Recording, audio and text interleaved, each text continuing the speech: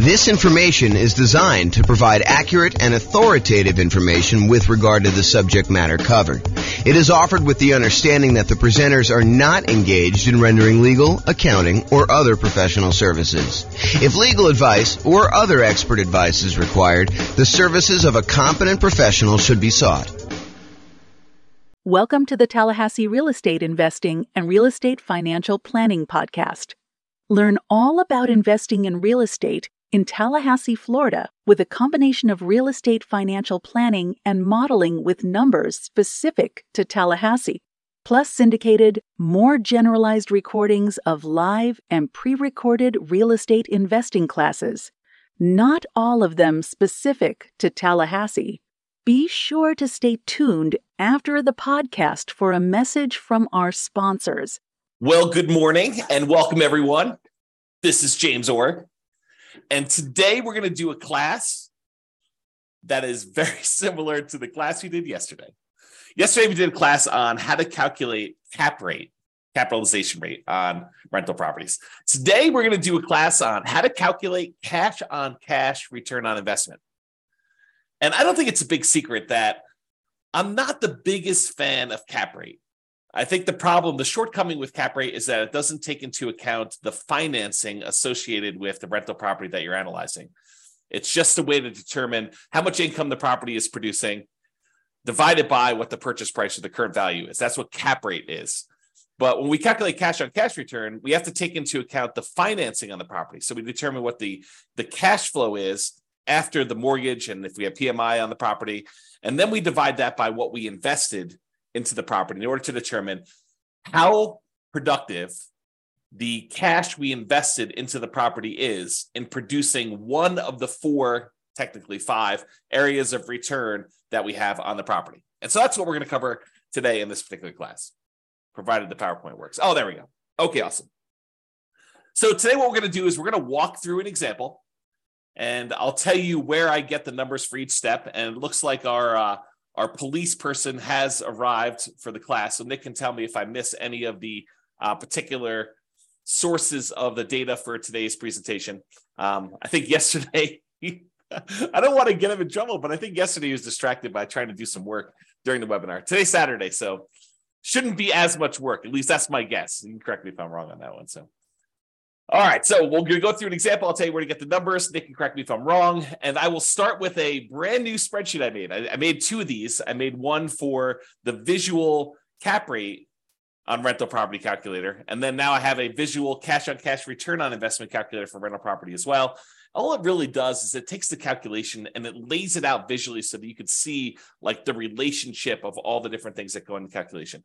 It's not anything crazy. I mean, it's just kind of a nice little, at least I think it's a nice little visual. You guys can tell me if you think it's not nice. So we'll go over that, my brand new spreadsheet. And then the spreadsheet that I've had now for, probably at least a year now.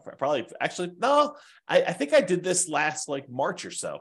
So, we're coming up on a year for the world's greatest real estate deal analysis spreadsheet. And you can go ahead and download a copy of the world's greatest real estate deal analysis spreadsheet at realestatefinancialplanner.com/spreadsheet. And Layla says, if I become a subscriber, is this a spreadsheet I could get? So the world's greatest real estate deal analysis spreadsheet, as of right now, and by the way, these things, because I'm recording these and people can be listening to them years and years later, right now, the world's greatest real estate deal analysis spreadsheet is completely free. If you go to realestatefinancialplanner.com/spreadsheet, you can download that one. The visual cash on cash return on investment calculator for rental property. My thought right now, because it's brand new, is I'm going to post it in the members area for the people on Substack. So that's the thinking on that. So if you want that, you can go download it. But honestly, as you will see, I will use it to show you exactly how the calculation is done. But as you will see, not that I'm trying to deter you from signing up and paying me money. You're welcome to do that. We would love that, actually. That'd be great. However, you don't need the visual cash on cash return on investment calculator for rental property because the calculation is done for you in the world's greatest real estate deal analysis spreadsheet. So technically you don't need it, but that's good there.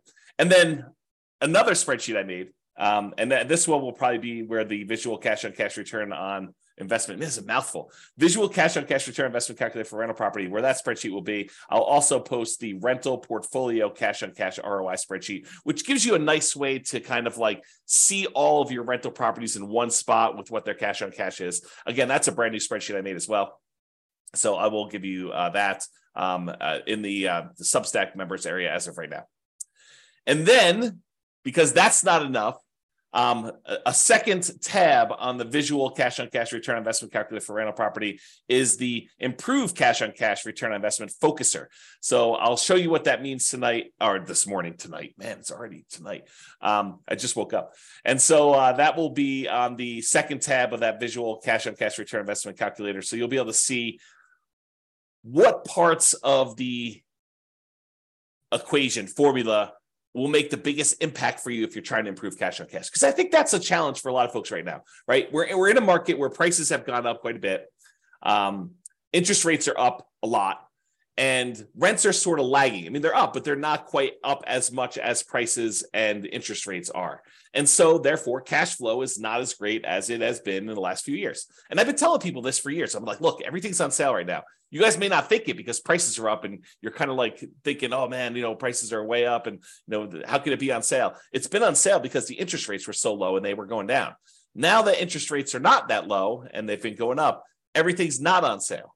And so I think that that's frustrating a lot of folks. And it's a lot of what we're focusing on in this market, right? If you've got a property, especially if you've got property where you've owned it for a while and equity has increased quite a bit, and you're thinking to yourself, okay, I've got all this equity, maybe I should re-leverage up, or maybe I should sell this property and redeploy this capital somewhere else, or maybe I should go get like a HELOC or on the investment property and take some of that money and reinvest it. I think the challenge a lot of folks are having is, what am I going to buy with this? I've got this amazing loan on this property. I got a ton of equity. And so the equity is not super productive because, prices are up and equity has increased. And the cash flow on it's not as amazing as it once was, especially when you think about it in return on equity, which I need to do a class on return of equity, but I digress. Third day in a row with the I digress stuff. So anyway, if the problem we're having is that what do you do? Do you redeploy that capital? And tomorrow's class, I just posted it this morning. Tomorrow's class is what does it mean to be financially independent? And I will go over all the different components that could make you financially independent. It's not just one thing. And so we'll go look at those and then you can decide, hey, look, I want to be financially independent using this particular measure, this way of getting there.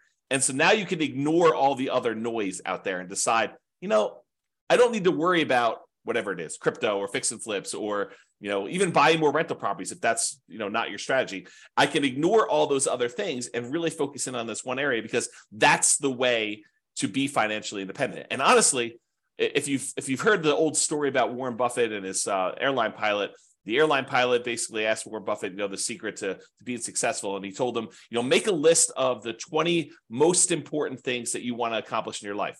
And so the airline pilot goes, he makes this list of the 20, he says, okay, rank them from 1 to 20, 1 being the most important, 20 being the least important.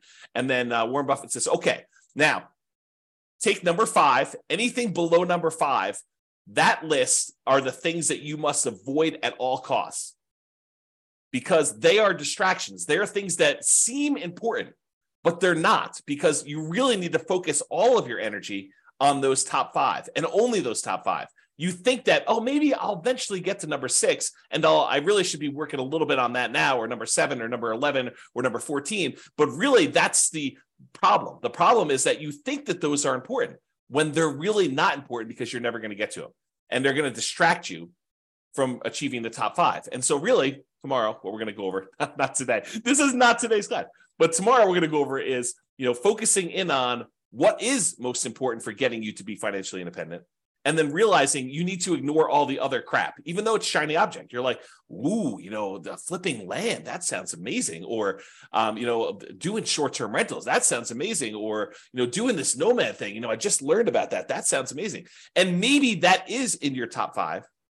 But if it's not in your top 5, you need to be able to say no. And I think tomorrow we'll get some clarity on that.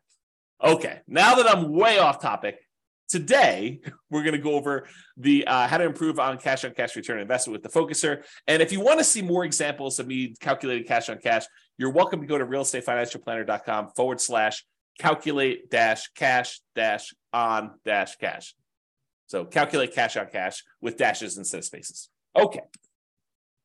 So this is it. This is the visual cash on cash return on investment calculator for rental property. And all it does is it walks you through visually what is happening in order to get there. And if you were on the call yesterday, the webinar yesterday, you heard me go through this very similar looking thing to do cap rate. Why? Because they're similar because up to the net operating income calculation, they're identical. You need net operating income in order to calculate cap rate, and you need net operating income in order to calculate cash on cash return. So they look similar enough to there, but once we get to net operating income, we do something different with it for the calculation for cap rate. For cap rate, we divide it by purchase price or the current value of the property. For cash on cash, we're going to subtract out all the mortgage expenses, and then we're going to divide that by the total cost to close, or the total amount we invest in the property in order to determine it. So that's where we're headed today. A recap for those that didn't watch yesterday's webinar, or listen to the podcast or whatever you're doing. All the red inputs on here are what I call primary real estate metrics. They are things that you don't have to calculate them. You get them from somewhere else. For example, rent. You're not calculating rent. You're just getting it. Rent appears. It's what you can get for the property. Or, what your property taxes are. It's not like you need to calculate that. All the blue ones are ones where you calculate. You take, two primary inputs like rent and other income, and that gives you gross potential income as an example. So all the blue ones become these kind of they're almost like compound calculations when I think about real estate kind of like metrics, the hierarchy of real estate metrics, like how we get the calculation. The more complicated it is, the more inputs it has, the more likely it is to have errors, and the less you should trust it in a lot of ways, right? And so the further down this line of calculations we go, the more errors we've kind of inserted into the calculation. And so the less certain we should be of that kind of number. And so some of these get really, really complicated. Like when we look at the overall return on investment we have from appreciation and debt pay down and the tax benefits of depreciation and the cash flow on the property. We have all four of those things going in, and all the inputs that go into getting to that point. That number is awesome. We love that number, but it doesn't really have a lot of certainty in it because there's so many assumptions that go into it. You'll see just the assumptions for one of those areas on the cash on cash return investment today. So we're kind of going there. All right. So the blue ones are the ones that are compound.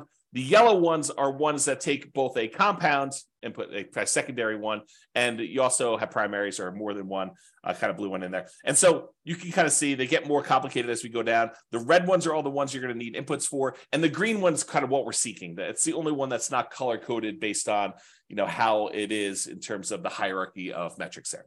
Okay, so I'm going to walk you through this whole analysis by zooming in, and then I'll zoom back out with the numbers we need. So the first step is, in order to calculate cash on cash, return on investment, we need to know what the cash flow is on the property after all expenses, and we divide that by the total cost to close. And the total cost to close consists of your down payments, your share of the closing costs as a buyer, anything you need to get into the property, that really should be included in that. And there's some gray area here, and I hate to be inexact, but this is the reality of it, okay? If you have a property that you're buying and it's distressed, and you know that going into it, you're going to need, paint or carpet or to replace a kitchen sink or to put a refrigerator in, does that count as a total cost to close? And it's an interesting question, right? Because do you take into account the stuff you need, the rent-ready costs, for a property to be ready to kind of like rent? And I think for most of you, I think that you should include those, right? Because it truly is how much cash return, the cash flow you're getting on a property, and you had to invest that money in order to get the property to exist. It's like the total amount you needed to invest in the property. So how much cash did you need to bring to the table, including the money that you needed to get it there in order to be able to have this property produce this amount of cash flow? So I do think you probably do include those. And some people would argue, the purists out there would say to me, James, but that's not really technically the cash on cash. Yeah, maybe. I actually think it is. I think that you probably should have, the money you need in order to get the property rent ready in there. Because then people will start saying, well, what about, you're going to need a roof and, 2 years, should you kind of include that in there? I don't know. Now you're getting a little crazy on me. And honestly, this metric is not while it's probably one of the most important metrics when you're analyzing a deal to make sure that you get a property that's not going to really drag you down, like a kind of a, what do they call those? What's the animal that they have around your neck? Is it a mongoose?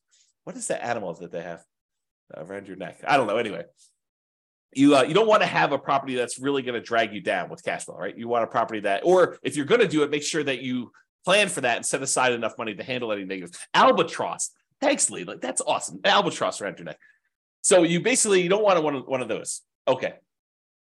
So I don't know where I was going with this. I think I was talking about this idea of like total cost to close and how much do you include. I think once you get the property, you make the decision to buy it, doing this cash on cash return investment calculation. I think as soon as you do this, this is going to sound horrible. As soon as you do this calculation, you should abandon it, right? Because that's not the metric we are concerned about moving forward. Once you acquire the property, I think the metric that matters most is your cash flow on your equity, your cash flow return on equity calculation, because that basically tells you, okay, now that I bought the property, it doesn't really matter what I use to invest in the property. Now that I bought the property, what I want to know is how much cash flow I'm producing on the amount of equity I now have tied up in this property. That becomes a much more important metric in my mind.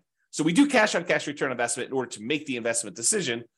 How much money do I need to put into the deal? And then how much cash flow am I generating on it? But once you get into the property, I don't think that's important anymore. I think what's most important then is, okay, I now have this much equity in the property, and this is how much cash flow I'm producing.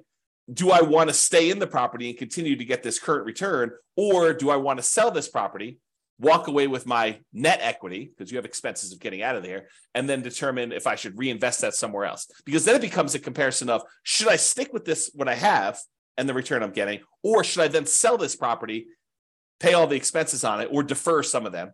You can't defer all of them. I guess you could defer or eliminate all of them. I guess you could do that. And then you actually move on to something else. And so really, if you want to get super technical, the one I like most is your cash flow on the return on true net equity, which is your equity after you take into account all those expenses, because that's the amount of money you would walk away with and that you could reinvest somewhere else. Man, is that a tangent or what? Okay, so getting back to the class at hand, cash on cash return investment. So we're going to take the cash flow, which is all the money you got coming in, divided by, minus all the expenses you got going out, divided by the total cost to close. And I kind of included what sort of gets included in there and where you get it from. That actual calculation there is what cash on cash return investment is. So the total cost to close is a primary input. You just get that number from, your closing sheet, how much money you put in and how much money technically, I guess it is a calculation, right? Because if you have the money you had to put up for a down payment, plus the closing costs, plus any expenses you have in there. In fact, why don't I make a note? Because, technically that is right. It is actually a calculation. So, all right. Total cost to close. See, you're seeing this happen in real time. It's not really primary because it gets calculated. So I'll kind of put in there what gets calculated in there, but you guys know what I mean. It's really a number you get off of somewhere else. It's just your closing sheet, the total amount you had to put down, plus the closing costs in order to get the loan, plus if you had any money that needs the property to be rent ready, you can put all this in there to get that. Okay. And I won't even go down the rabbit hole. I won't let you guys distract me and talk about reserves here, right? Because technically, you probably should have reserves in order to buy a rental property. I think it would be imprudent for you to go buy a rental property without reserves. And then you got to ask yourself, well, James, should I put my reserves in my total cost to close? Because I really need that money set aside in order to do that. So really the cash on cash return investment is going to be even lower because you really should have, probably 6 months or 12 months of reserves, depending on what you're keeping it in, which I'll actually do another class on reserves. But there you go. I won't even go there. All right, so stepping back. So we were doing this section before where we talked about cash flow divided by total cost to close gives you cash on cash. Now I'm going to say, well, how do we calculate cash flow, right? What does cash flow, the calculation look like? And really what cash flow is, it's your net operating income, which is the amount of income you have coming in on the property, net of all your operating expenses, which I will show you how to calculate. We're going to zoom back out. But net operating income is basically all the income you have coming in on the property after expenses, except for mortgage expenses, which is where we're getting next. So you take net operating income and you subtract out whatever your mortgage payments are. And by the way, most of the time we do these calculations yearly. So this net operating income is the yearly net operating income, and the mortgage payments are your yearly mortgage payments, and your cash flow is your yearly cash flow. And then your total cost of close is whatever total cost of close is. It's not monthly or anything like that. Okay. So net operating income minus mortgage payments minus private mortgage insurance if you happen to have PMI.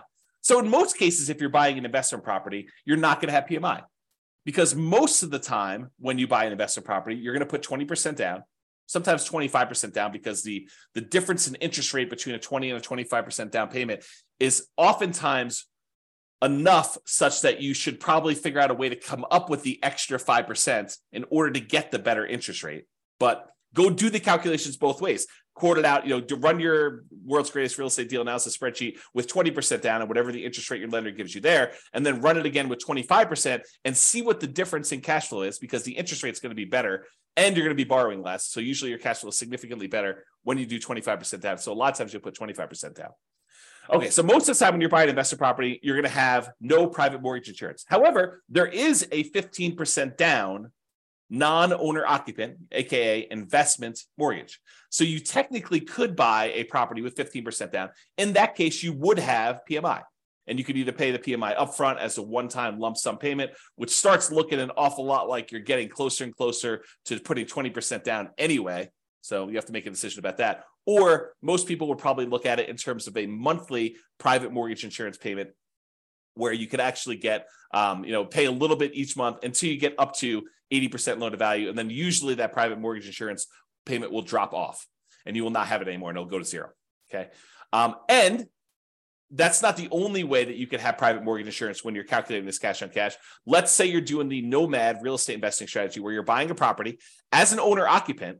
You're going to live there for at least a year. It's a requirement of the lender that you do that. And then at the end of the year, you're going to convert it to a rental. Well, a lot of times we will run analysis when we buy that property to say, look, I know I can't rent it in year one, unless you're doing like house hacking where you have a roommate with you or something like that, or renting out a duplex or triplex or fourplex. And so you're going to look at it and say, I've got this property now that I'm either able to rent out if you're house hacking, you're doing duplex, triplex, or fourplex, or whatever you're doing. Or a year from now, once the property I've lived in a property for a year, I'm going to convert it to a rental. What would cash flow look like either now or then? And most of the time I tell you just to analyze it now, because it's just simpler.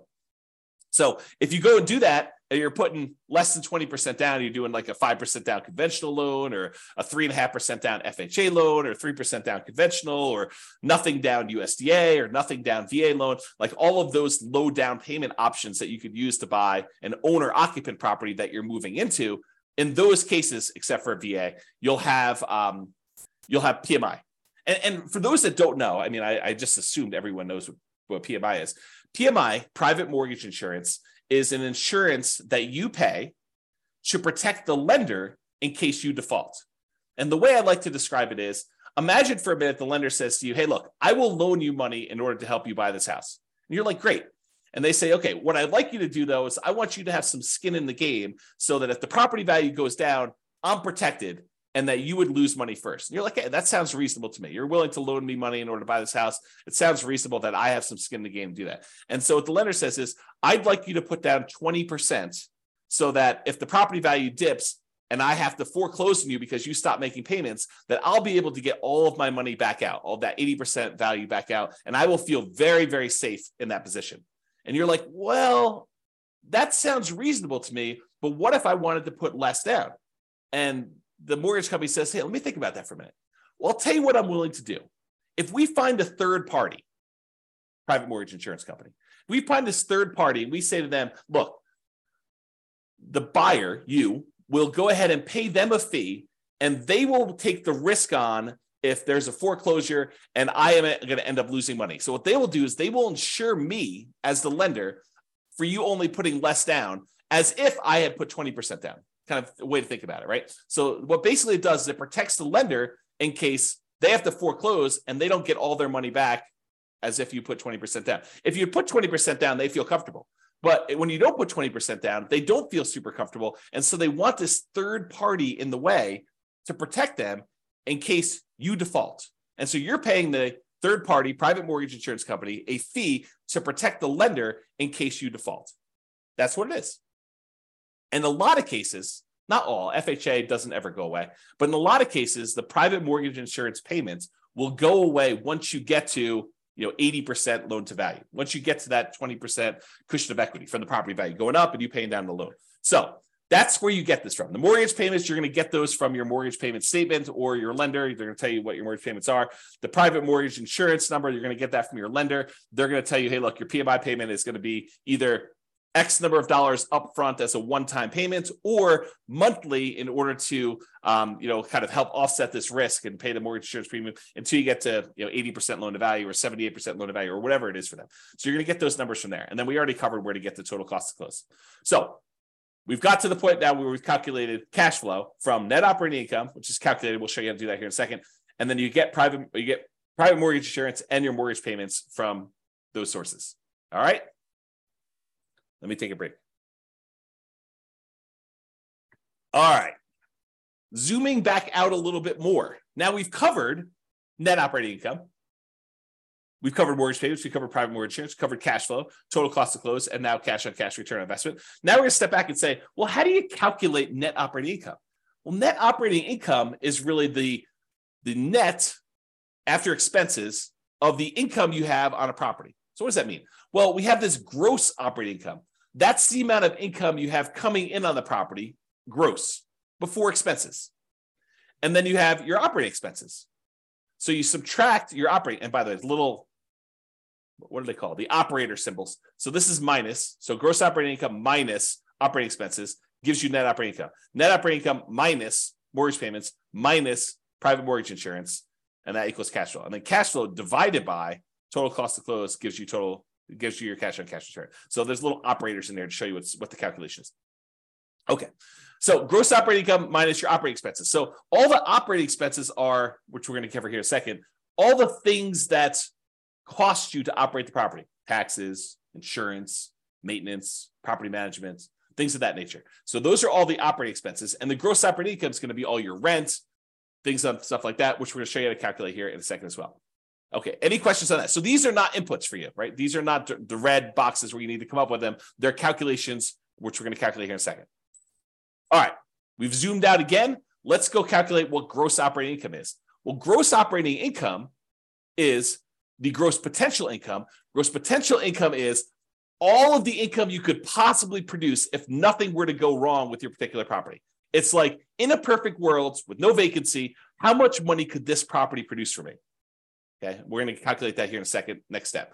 Minus, so that gross potential income minus how much you've set aside for vacancy. And you say to me, okay, so vacancy, where do I get that number from? Well, vacancy is an estimate of how much we think the property will be vacant in the future. I guess you technically could do it in arrears. If you wanted to calculate what your cash on cash return was over the last year, you could do something like that. But most of the time, it's a forward-looking number, right? We're trying to say, how much will this property be vacant? And if it's a property that's not desirable and you're trying to get like absolute very top of the possible range of rents, might your vacancy be higher? Probably, especially if you wait for your current tenant to move out before you start doing repairs and marketing your property to find your next tenant. However, if you start way early, even before the current tenant is out of the property, you ask your current tenant, 90 days before their lease is about to expire, do you want to renew your lease, or should we start marketing the property in order to find the next tenant? Then you could start marketing the property if they don't tell you within a very short period of time, within a week or so, hey, listen, I do want to renew, or no, I plan on moving out. Then you could start marketing your property, 60 to 90 days before the property becomes vacant. Shouldn't your vacancy be a little bit lower? Even if you start searching for a tenant with higher rent early on, and if you're not getting calls, you're not getting inquiries, you drop the rent a little tiny bit, do it for another few days, see if you're getting calls and inquiries, and then drop it another little bit. Until finally you're at whatever the fair market rent is, and you're getting a reasonable number of calls and inquiries and applications on your property. And because you're starting 60 to 90 days in advance, taking 3 or 4 or 5 days or a week in order to test the slightly higher rent before you drop it a little bit and then continue testing it to refine it. If you do that as a strategy, won't your vacancy be a lot lower? So if you're using this strategy of starting 69 days in advance, and you're testing your rents, and you're definitely a good salesperson about being able to, talk to people and sell your property and tell them about the pros and cons and the benefits and why they should rent from you and not the other house down the street. If you're good at sales and you're, selling the tenant, and you're also good at marketing the property, you've got really good photos, you got really good description, you got a good process. The property shows well because the current tenant is a high quality tenant that's taking care of the property, and you've done all the maintenance of the property so that it looks good when you're showing it with the tenant there. Like, if all these things are true, then vacancy, I think, should be in that kind of like 3% to 5% range, probably closer to 3%. But if you're kind of like lackadaisical, a little bit reactive in your kind of thing, you're kind of testing high rents, you're thinking, I'd rather have a month of vacancy, but get $50 more a month in rent because that makes sense to me, which it doesn't. But, you're thinking of all these kind of different strategies, then maybe you're kind of like vacancy is going to be 5 to 8%. Or maybe you're hiring a property manager and they're not doing a great job. Maybe that's 5 or 8%, or even higher. I mean, if you have like a really poor quality property and it's in a rough part of town and it's hard to fill, and you're trying to get really top dollar for the rent because that's what you believe you should be doing, you might have higher than that. Or if you have a lot of turnover where you have tenants that are constantly being evicted because you have a low quality tenant pool, and by the way, you'll find better quality tenants by starting earlier. You get planners. You get someone who's like, I don't need a property tomorrow because I'm evicted. I'm living on the street. I need a property tomorrow in order to find this. My lease is going to expire at the end of whatever it is, March, and so that's when I want my property. And so I'm going to start looking in January to find my replacement. That's the type of planning tenant, high quality tenant that you want. Someone who's thinking ahead. Someone who's not like out on the street looking for a property to live in tomorrow. I mean, and that's the type of people you get, or a lot of vacancy where you're waiting for someone to move in if you've got a property that's vacant and you're trying to advertise. Okay. So the vacancy one you use that as a percentage of the rent you're collecting, because, we have that thing there. So you can kind of do the calculation. I think, if you don't know any better, 5% is probably pretty reasonable for that number. If you're a good property manager and you know what you're doing, 3% I think is a little bit of a better number. And if you are a train wreck, man, that sounds horrible. But if you're a train wreck with your property management skills, then use a higher number. Okay. Am I doing a good job, Nick, with getting these in here? Make sure we got all this stuff. Okay, good. Let me know. All right, so gross potential income, which we'll show you how to calculate. That one's really easy to calculate. And then minus vacancy dollar, that gives you that gross operating income, which we're going to need. Yeah, Nick says I'm doing a good job, so thank you. So you take all that stuff from the gross operating income, we're going to subtract that from the operating expenses. So what are operating expenses? Well, I told you before what they were. It's like property taxes on a property, and property insurance and HOA fees and your share of utilities as the landlord and other expenses and maintenance and property management. So let's go through those just to make sure we kind of understand. Property taxes, you're usually going to get that from the MLS sheet. However, as I discussed probably in too much detail yesterday, that is not a firm number. And I think that's the problem, just in general, back up a little bit. That is the challenge, I think, for a lot of folks, is that they expect this cash on cash number to be super accurate. And honestly, I don't do them any favors by going out to 3 decimal places here to show you what the cash on cash return on investment is, right? But it's not that accurate of a number, right? We have property taxes in here as $2,956, just as an example. However, when you buy a property in some jurisdictions, in some markets, they actually reassess the property based on the sale, and your property taxes are going to change because now they know what the real value is, high or low. Could go up, more likely, or it could go down, less likely. So it could change. And I gave the example yesterday of you're buying a property from a senior and they had the senior tax exemption. They had like a homestead exemption on their property. And so maybe their taxes are really, really low. Like you're looking at it, you're like, wow, the property taxes on this property are only $1,200 a year. That's amazing. This property's going to cash flow like crazy. Well, it's going to cash flow like crazy if you were a senior and you had a senior homestead exemption on the property. Yeah. But when you buy the property, you no longer get that exemption. Right. And so property tax numbers can change. They're not static. They're not fixed. And they probably will get changed when the property gets reassessed anyway. Like this number goes up over time. So just be aware that this is not a super exact science. Like if you're looking at 2 different properties and you're like, what, this one gets me 4.91% cash on cash return, and this one gets me 4.85. I definitely should go with the 4.91. Not so fast. I think at that point, they're identical. And you need to go look at, okay, which one of these properties helps me achieve whatever goal I am trying to achieve that I want to hold in my portfolio for a longer period of time. And maybe I choose that one, not necessarily the one that has a slightly better cash on cash return, because it's not that accurate to begin with, right? It could get lost in a bad vacancy or a property tax or a property insurance claim that you didn't expect because it happens to be in a windier area of town and you're going to have shingles blown off. I mean, there's all sorts of weird stuff like that can happen. So this is not that exact. It's not that exact of a science.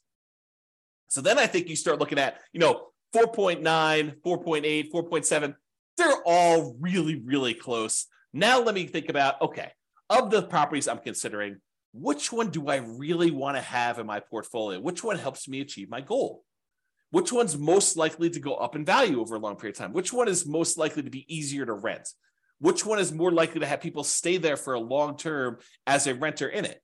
Which one am I able to add the most value to? Like all these other considerations. In fact, I probably should do, and let me know if you think I should do this, but I probably should do a class on that. Like, the non-cash on cash calculation considerations when selecting a particular property, right? Like it's all these soft skills, all these sort of speculative, maybe I shouldn't do a class on that because they are like, they're speculative. Like, what do I think is true about the future of this particular property? It's like all those gut feeling ones, all the kind of blink things. If you remember Malcolm Gladwell's book, Blink, about making decisions on stuff, right? Like how you kind of think about those. So I don't know. We'll have to go into that in detail, but so you know where to get property taxes from, and you know why it's not always 100% accurate. Similarly with property insurance, I think when you start your search to buy a replacement property, you call your insurance agent on a property really early on property, and you say, look, this is pretty typical for the properties I'm looking at. What would property insurance be on a property? If you have other properties, you don't even need to do this because but what would property insurance be on a property that I'm buying that's, about a X dollar property with, 4 bedrooms or this marketplace and this kind of thing. And they'll say, insurance on that would be $1,600 a year, whatever number they give you. Then if you're going to go look at a property that's a little bit more expensive than the one you got your initial quote from, maybe you bump up insurance by, 5%, 10%. If it's a little bit cheaper, maybe you bump it down by a little bit there. But you're not calling your insurance, at least I don't think you should. I think this is borderline harassment. You're not calling your property insurance company every time you're analyzing a brand new deal. You get 6 new properties in the morning, you have your insurance agent on the phone running insurance quotes on 6 properties. Sounds like overkill, right? You're going to use a rough number to do your calculation. Maybe when you go out to the property, you're like, oh, this one does look interesting. I think I would like to make an offer on this. At that point, you probably could call your insurance agent and get an updated quote from them. Or maybe you wait for your offer to get accepted. If you're going to do an offer that doesn't have a high probability of getting accepted, maybe you wait until after it gets accepted and you're in your due diligence period, provided you keep your due diligence deadline, your ability to object if insurance is unreasonable or you're unable to get it. If you don't have that deadline and the ability to terminate, maybe you do call them beforehand and make sure, double check. But that's the idea. And so insurance, you're going to have these kind of rough numbers in place while you're doing your calculations, and then you'll firm them up later as we go. Okay. HOA fees, you're going to usually get that from your real estate agent or find out what HOAs they're in and then call the HOA companies if you're doing this yourself. Landlord paid utilities. This is not like the utilities that are for the property that the tenant is paying. So normally in a lot of markets, that's going to be electricity and water and sewer and gas, whatever the heating source is that they're going to use for the property. A lot of times the tenant is going to be paying those. The landlord paid utilities are the utilities that are exclusive for the landlord to pay.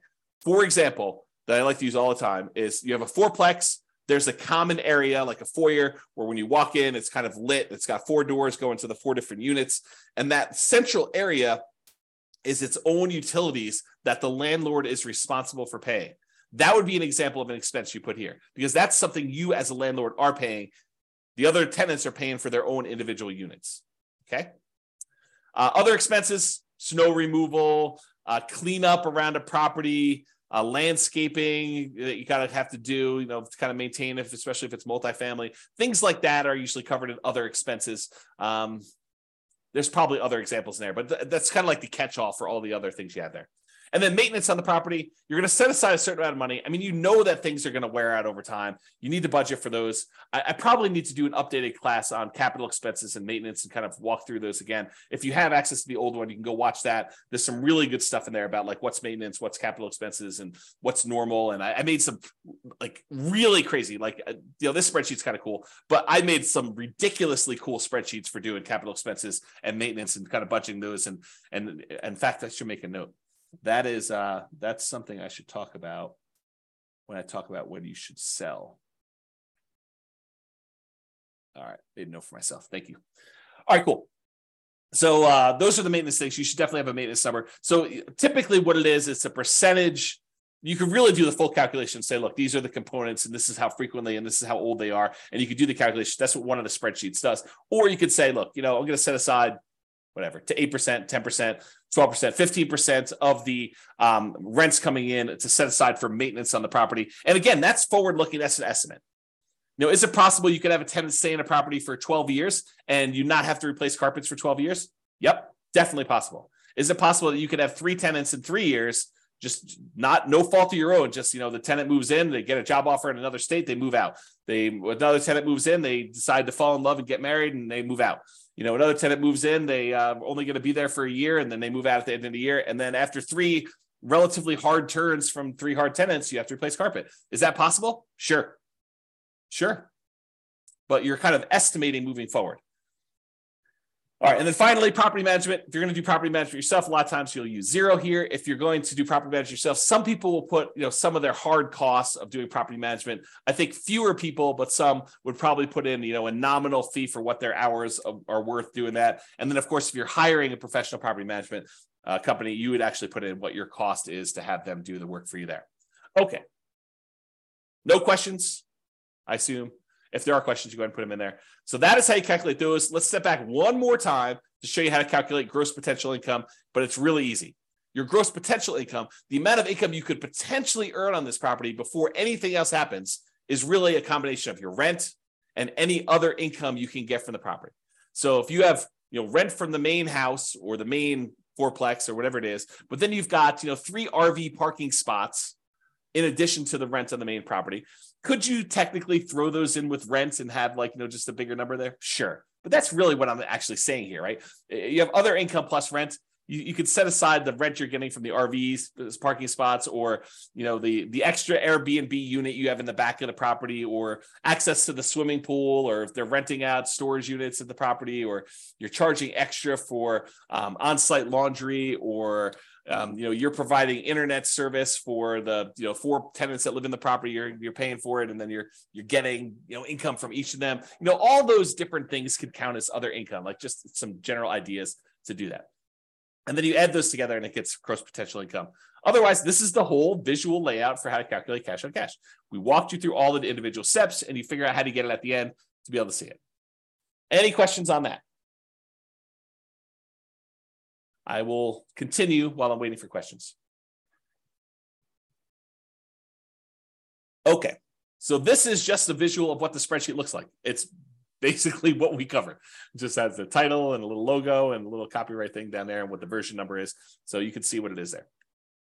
All right, so yesterday we talked about how to calculate cap rate, capitalization rate, which is basically that net operating income divided by the purchase price or the value gives you cap rate. Today, we talked about cash on cash. And so you can see that all the calculations are identical getting up to this net operating income box. These are identical getting up to here. It's from here and what we do with net operating income that differs. In one case, cash on cash, we subtract out the mortgage payments and the private mortgage insurance, and we divide that sum by the total cost to close in order to get cash on cash. With the cap rate one, we took that net operating income, we divided by purchase price, we just got cap rate.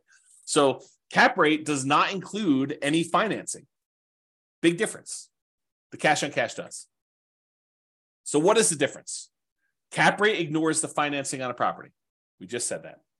It's the cash on cash return on investment if the property had no mortgage. Cap rate is cash on cash if the property had no mortgage. And I'll show you how I get there on the next slide. I think it's next slide. Maybe it's two or three. Cap rate is often used when we want to compare multifamily properties. You have a 12 unit and a 17 unit, and you want to figure out like which one is going to be better. And you can use cap rate in order to say, well, this one's got a cap rate, it's a 5 cap, this one's a 4.5 cap. You can kind of use those to compare. So it's used to do that. Both need the same calculation through net operating income, which we talked about, and I walked you through the calculations already, so I'm not going to do those again. All right, and I hinted at this earlier when I said cash on cash return on investment, when you're analyzing a deal for the first time to decide whether you want to buy it or not, makes a lot of sense. In fact, it's probably the primary metric for a lot of folks looking as to whether or not they should be buying a property. Look at their cash on cash return on investment, see what their cash flow would be when they buy this property based on how much cash they have to put in there. So it's extremely important when you're first buying a property. It tells you how much cash flow your property is producing based on how much you're investing in the property. That's a good number to know. However, after you've owned the property for 10 years, does it really matter what you initially invested in the property? Fast forward 10 years from now, does it matter that you only put $1,000 down on this property? Probably not. And honestly, the less you put down, the more amplified this gets, the less meaning it has. I'll give you an example about this. Let's say you managed to buy a property with nothing down, and you got so many credits and rebates and everything that you literally have negative $1 in the deal. And when you do your cash on cash return on investment calculation, you have I don't even know if this number is correct, but a negative 1,000%, let's call it negative 100%, negative 100% cash on cash return on investment. Negative 100%. Certainly you should not buy that deal. Or maybe you should. What does a negative 100% return on investment mean in the terms of you having negative $1 invested in the deal? Right? It means nothing. It really means nothing. Maybe it means you have negative $100 cash flow for the year. That's nothing. On putting nothing down into a deal, that's silly. And that's why the smaller you put into a deal, the more amplified these returns can get in both directions. They can get really, really high positive, or they get really, really high negative. This is sort of like what happens if you have an infinite return on investment if you have nothing in the deal. Well, if you have really, really small numbers, it gets skewed there. Layla says, should you really be including total cash to close, not purchase price in your cap rate calculation? No. For cap rate, the definition is the purchase price. So the definition of cap rate is your net operating income divided by the purchase price or the then current value of the property. We use purchase price when we're doing the new purchase or when you're selling a property. But when you're doing a property that you already own, you use the value of the property. So that is the definition of what it is. So yeah, good question. So when I was saying this before, so does it really matter 10 years in the future what you had initially invested in the deal? And my answer is no, it does not. What if your property went up in value a lot? Does it matter that you bought it with almost nothing down? Let's say $1,000. No, because now you have whatever it is, $100,000 in equity. It didn't matter that you initially started with $1,000. Now you're concerned about, okay, I got $100,000 in equity. What am I earning on this $100,000 of equity? Am I only earning $500 a year in cash flow? Because $500 a year in cash flow on $100,000, is relatively small. Maybe you could take that $100,000 and invest it somewhere else and get better cash on cash, better return on your cash flow in general. Or maybe all the other returns are so good that you still want to stay in that deal, which is why I think this is just one measure, right? Really, after the first year, and honestly, that's an arbitrary time period. Right? It's not like me saying exactly a year, then you change over your calculations. I think once you buy the property, you look at cash on cash, I think we make that decision with cash on cash immediately. Then we're like, okay, I can set this aside because this number no longer matters. Now what matters is how much cash flow am I getting on my equity in the property? I think you should switch to that. Cash flow divided by your equity in the property, AKA cash flow return on equity. And I know I need to do a whole class on that. So it's coming. So that will tell you how much cash flow the equity you have in your property is producing. A slight variation of this becomes extremely important when you're considering what to do with the property you've owned, whether you should sell the property, whether you should refi it, whether you should add debt with a second mortgage or keep it as is. The variation I'm talking about is your return on true net equity.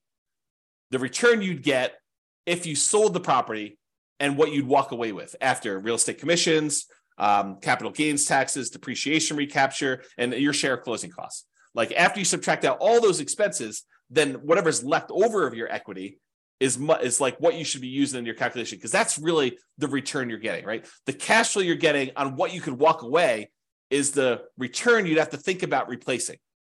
It's not really your return just on raw equity, because that's a magical made up number. It's not really reality. I mean, it's equity, but it's not what you'd walk away with. It's not a number that you could actually see. Okay. All right. So here's what I'm talking about. Cash flow return on equity becomes cap rate. So if we think about this, the cash flow you're getting divided by how much equity you have in your property really eventually becomes that cap rate calculation. And I'll show you what I mean by that. So here is the calculation for cash on cash return on investment. It's that net operating income minus your mortgage payments, minus your private mortgage insurance. Well, if it's property's free and clear, if you no longer have a mortgage on it, these go away. And so then it becomes net operating income literally equals cash flow, because this, when these are zero, becomes cash flow. And then your total cash flow, when we stop looking at your total cost to close and we now look at return on equity, this becomes equity. Well, what's equity? Equity is your property value when you have no mortgage. So this becomes net operating income, which is really equal to cash flow, divided by your total cost to close, which we really start looking at as return on equity. And equity becomes your property value. So this literally becomes cap rate. So cash on cash return on investment is cap rate for a property that is free and clear, that you no longer have a mortgage on when we think about it in terms of return on equity. Mind blown. Okay. So that's what I covered there. And by the way, this last slide, if you never understood this, it doesn't matter. This is not a critical understanding piece of information. It's sort of like a fun parlor trick, helpful to realize if you're thinking about things in certain ways, but otherwise it is superfluous. You do not need to know this. It's not on the test. Okay, there we go. All right, so what are typical cash on cash return on investment numbers? I wish I could tell you, they're always this, but there's so many variables. It can vary by market. If you're looking in California versus New York versus Florida versus Texas versus Colorado, like all of these different markets in general, and even city specific, have varying what's normal cash on cash return on investments. And so they can vary a lot. And even within the market, you can't say, oh, all the properties in Fort Collins, Colorado are all 5% cash on cash, which they're not. I mean, you know that just by gut instinct, right? There are deals that are better than others. And what you can negotiate on a deal is better than others. Plus, even if all the properties were identical, the financing you get on a property changes your cash on cash return on investment. So there's no way that they could be good, because someone getting a 20% down loan in order to buy this as a non-owner occupant is going to be very different than someone getting 25% down loan on that property, or someone buying it as an owner occupant with 20% down, or an owner occupant with 5% down, or an owner occupant with 3.5% down FHA loan. Like the loan type now changes your characteristics of this, right? Because it not only changes the mortgage payments and PMI in a lot of cases, but it also changes the total amount you invested in order to buy the property. You put more down, that number gets bigger. You put less down, that number gets smaller. You put more down, the cash flow tends to get bigger because your mortgage payment gets smaller. If you put less down, your mortgage payment gets higher and your cash flow tends to go down. So it's like a combination of both these things, and they don't act equally. If you were to graph this, it's not linear. It's not like, oh, if I put more down, I automatically get exactly that amount more in cash flow. No, doesn't work that way, especially since interest rates change based on your loan type and how much you put down. You put down 20% to buy it as a non-owner occupant versus putting down 25%. It's not just you put 5% more down. It's also that the interest rate you get from the lender for putting 20% down is different than the interest rate you get from putting 25% down. That's what makes this complicated. It's not easy. You need to actually sit down with a spreadsheet, the world's greatest real estate deal analysis spreadsheet, enter your numbers for both types of loans you're considering with the actual interest rates and actual down payments, and see what happens to your cash flow. And sometimes it makes sense to put more down. Sometimes it makes sense to put less down, partially depending on what your goal is. See the class tomorrow. Okay. Let me make sure I covered everything I want to cover in here. Yeah. And the thing I pointed out before, putting less down tends to amplify your cash on cash return, tends to make it bigger because that amount you put down is in the denominator, total cost to close. So that as that number gets smaller, it tends to amplify, it tends to make whatever your return is bigger. If it's positive, it gets bigger positive in general. If it's negative, it tends to get bigger negative. So when you're doing Nomad and you're putting very small amounts down, you can have these really abnormally high cash on cash returns and these abnormally low cash on cash returns, negative, okay? In general, nicer, high demand properties tend to have lower cash on cash return on investment numbers. If you want to go buy pretty properties that you feel really good about, and you're like, I like this property, it's really, really nice. In general, those tend to have lower cash on cash return investment numbers. Usually the properties that have better net operating income, better cash flow on them are the properties that are rougher, less nice. They're ones that they have some type of economic or location challenge or structural or conditional challenge on them. Those are the ones you tend to get better cash flow.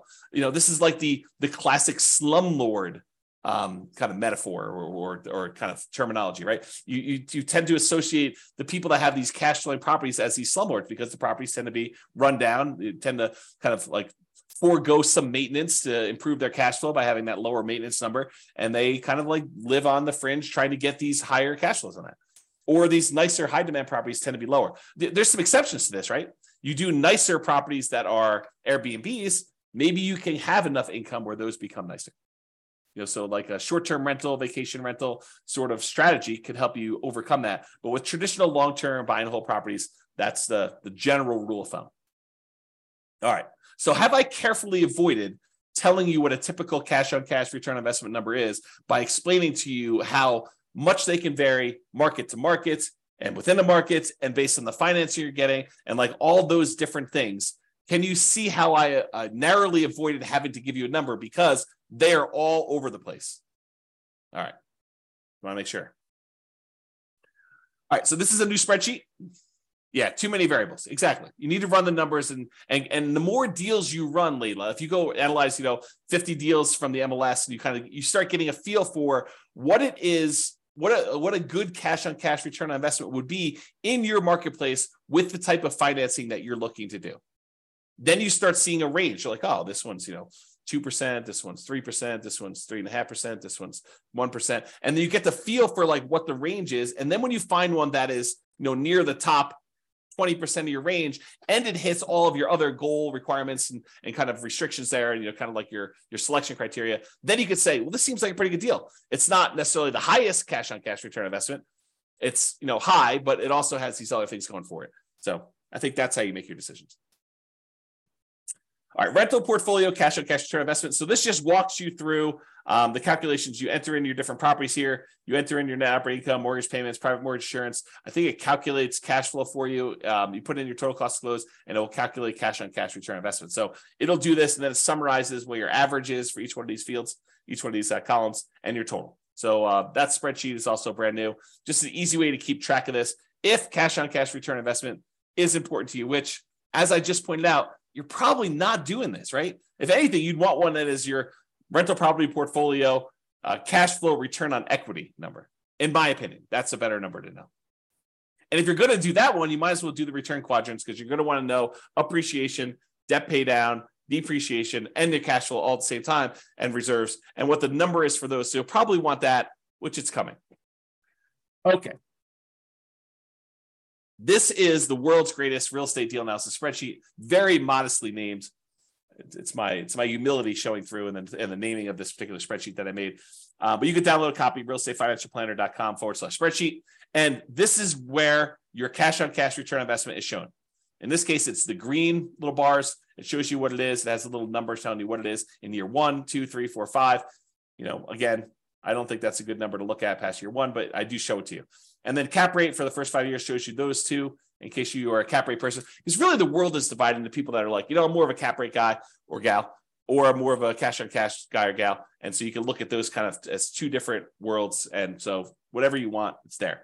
And so you enter in all the numbers, like all the inputs, all the red boxes are just over here for analyzing the deal. And once you enter all this in, all these charts update. It's the one I'm highlighting is because there's a class on how to calculate cash on cash. is this one right here, which is where the number is. Otherwise, you do these numbers and all these other metrics charts get updated. All right. Any questions on that? Sweet. And then if you want to see what this number is over time, you can go look at this number, through year 40. This is just on the overrides tab of the same spreadsheet. So this is part of the world's greatest real estate deal analysis spreadsheet. It's a mouthful too. And on the bottom, there's an overrides tab for a different sheet. And then it shows you this as part of a lot of other calculations. It shows you all the intermediate steps, but it also shows you these. And I've highlighted them with color to make it a little easier to find. All right. So this is the return quadrants. And it shows you the 5 areas of return you have when you buy rental properties. Appreciation, tendency for property values to increase over time. Cash flow, which is what we're talking about. We talk about cash on cash return on investment. Debt pay down, how much of the loan you're paying down over the next year. Tax benefits, your depreciation benefits on the property by owning a rental property. And then the amount of return you're earning on the reserves you've set aside in order to own the property. And then the total of all 5 of those. Okay, so it shows you what those are. What I want to point out is this cash flow one, that is cash on cash return on investment when you're buying the property. So typically cash on cash return on investment is represented here for the return on investment quadrant. So when you're looking at it for year 1, this is a really important number to look at for your number. And that is literally cash on cash return. That's the calculation we did today. Okay. All right. Improving cash on cash return on investment. I did not expect this class to go this long. It's all the tangents I'm going off on. So I expect to be done around this point, but I've only got 3 more slides left to go. And one of them is like a final, just kind of like contact information. So improving cash on cash return on investment. If you want to methodically go through each one of these red input boxes and think about how can I improve this? How can I increase it? How can I decrease it? If it's an expense, you want to decrease it. If it's an income source, you want to increase it. But how can I improve on each one of these boxes? What could I do? Well, that's pretty much what I did in the class on how to improve cash flow. Because if you go through and you methodically think of all the different ways you can increase rent, all the different ways you can get other income on a property, all the different ways that you could decrease your vacancy, all the different ways you can kind of keep your property taxes low or reduce them in some cases, all the different ways you can kind of mitigate property insurance, all the different ways you can reduce your HOA expense, which is hard to do, landlord paid utilities, which is really hard to do, other expenses, which you may be able to do, maintenance on a property, how do you kind of reduce maintenance overall, and then how do you reduce property management without having to do all the work yourself? Like if you think about reducing all those and mortgage payments, that's all the financing stuff, and PMI, which is all the PMI related stuff, and the total cost to close, which is minimizing how much you have invested in the deal and getting seller to pay some closing costs, like all those things. If you think about how to improve all those, that's literally how you improve cash on cash. So you can methodically go through each one and do that. Or I created this new tool, which allows you to improve cash on cash, return on investment focuser, which I'll be teaching a class about at some point in the future. But here's the very, very short version of it. On the left side are all the income, expenses, and calculations. So all the red ones are your primary inputs. The blue ones are those secondary real estate metrics. The yellow ones are tertiary ones. And then the green one is what we're trying to solve for. That's the ultimate one we're doing. It shows you what the values we use from this thing right here. All these red values just get moved over there. So it shows you all the values that we're doing. And then it says, okay, if I change rent by 10%, increase it by 10%, this is what the new value would be. And if I changed it to this new value, here's what the new cash on cash return on investment would be. So it went from 4.895 to now 7.73. Well, that's a 57.92% improvement. So that would be a good one to focus on if you were trying to improve your cash on cash. But it shows you if you only improve other income by this amount, then it only improves it by 1.39%. If you improve this other one by 10%, you reduce your operating expenses, it improves your cash on cash return on investment by 14.33. So you could see the ones that make the biggest difference, which ones you should focus on to improve your cash on cash return on investment. And you can play with these numbers. You could change it and say, look, if this only went up by 5% or 1%, or what if this went down and this one did, and it only does one variable. So this only calculates what happens if rent changes. It doesn't do rent and other income and property taxes and does a calculation. It's only a single one to focus on. Okay. This is the second page of the visual cash on cash return on investment rental property calculator. So it's the second tab. That's where you'll find it. All right, additional examples. Last slide. If you want to see me kind of walk through these calculations again for basically any property that we model, you can go ahead and go to realestatefinancialplanner.com/calculate cash on cash. It has dashes in there. And any of the models you go to, if you go to the models page, Real Estate Financial Planner /model, realestatefinancialplanner.com/model. And if you pick a particular model, like doing Nomad or put 20% down or whatever, and then you go to copy it, it'll list the properties that it has in there. And below the property, it'll say, walk me through the cash on cash, or walk me through cap rate, or walk me through net operating income. So you can see me with software walk you through this analysis. And I explain to you what the steps are and where we got those numbers from and everything else. So if you want to see those, that's how you can do that. And that's only 3 minutes over is the end of presentation. Any final questions? You guys are very welcome. Wow, people are saying thank you without even me saying it. So you are very, very welcome for that. Hopefully that was super helpful for you guys with walking through cash on cash and how to get it done and why you probably don't need to manually calculate it, just use the spreadsheet to do it. But hopefully that'll be helpful. And I hope some of the tangents, like there's always this debate over, do I go off on tangents and give you the extra information that maybe wasn't on the slide, but it reminds me, it's like, oh, well, I need to tell you about this. And so let me go share with you this sort of insight on some other stuff. Yeah. So people love the extra stuff. That's awesome. Okay, cool. Yep. Yeah. Everyone likes the tangents. Everybody likes the tangents. So that's it, folks. Thank you for coming. Show up live. I'll try to get the recording, provided the recording goes through. Try to get the recording up for those that have access to it. Enjoy your weekend. I will talk to you all soon. And I am doing a class tomorrow. So if you want to log in for that, that'd be awesome. Bye-bye for now. With home prices up, mortgage interest rates up, and rents up, but not quite enough to counteract the higher prices and interest rates. Cash flow on rental properties in Tallahassee is harder than ever. Book a call with the Real Estate Financial Planner to apply our proprietary 88 strategies to improve cash flow on your rentals. See the show notes for a link to schedule your call and improve your cash flow today. If you're a real estate agent, lender, or professional in Tallahassee that wants to help our real estate investor listeners, consider reaching out to learn about collaboration opportunities with this podcast. We'd love to add more value to our listeners by having you assist our investors buy, sell, and finance their real estate investments. See the show notes to schedule a call to discuss collaboration opportunities.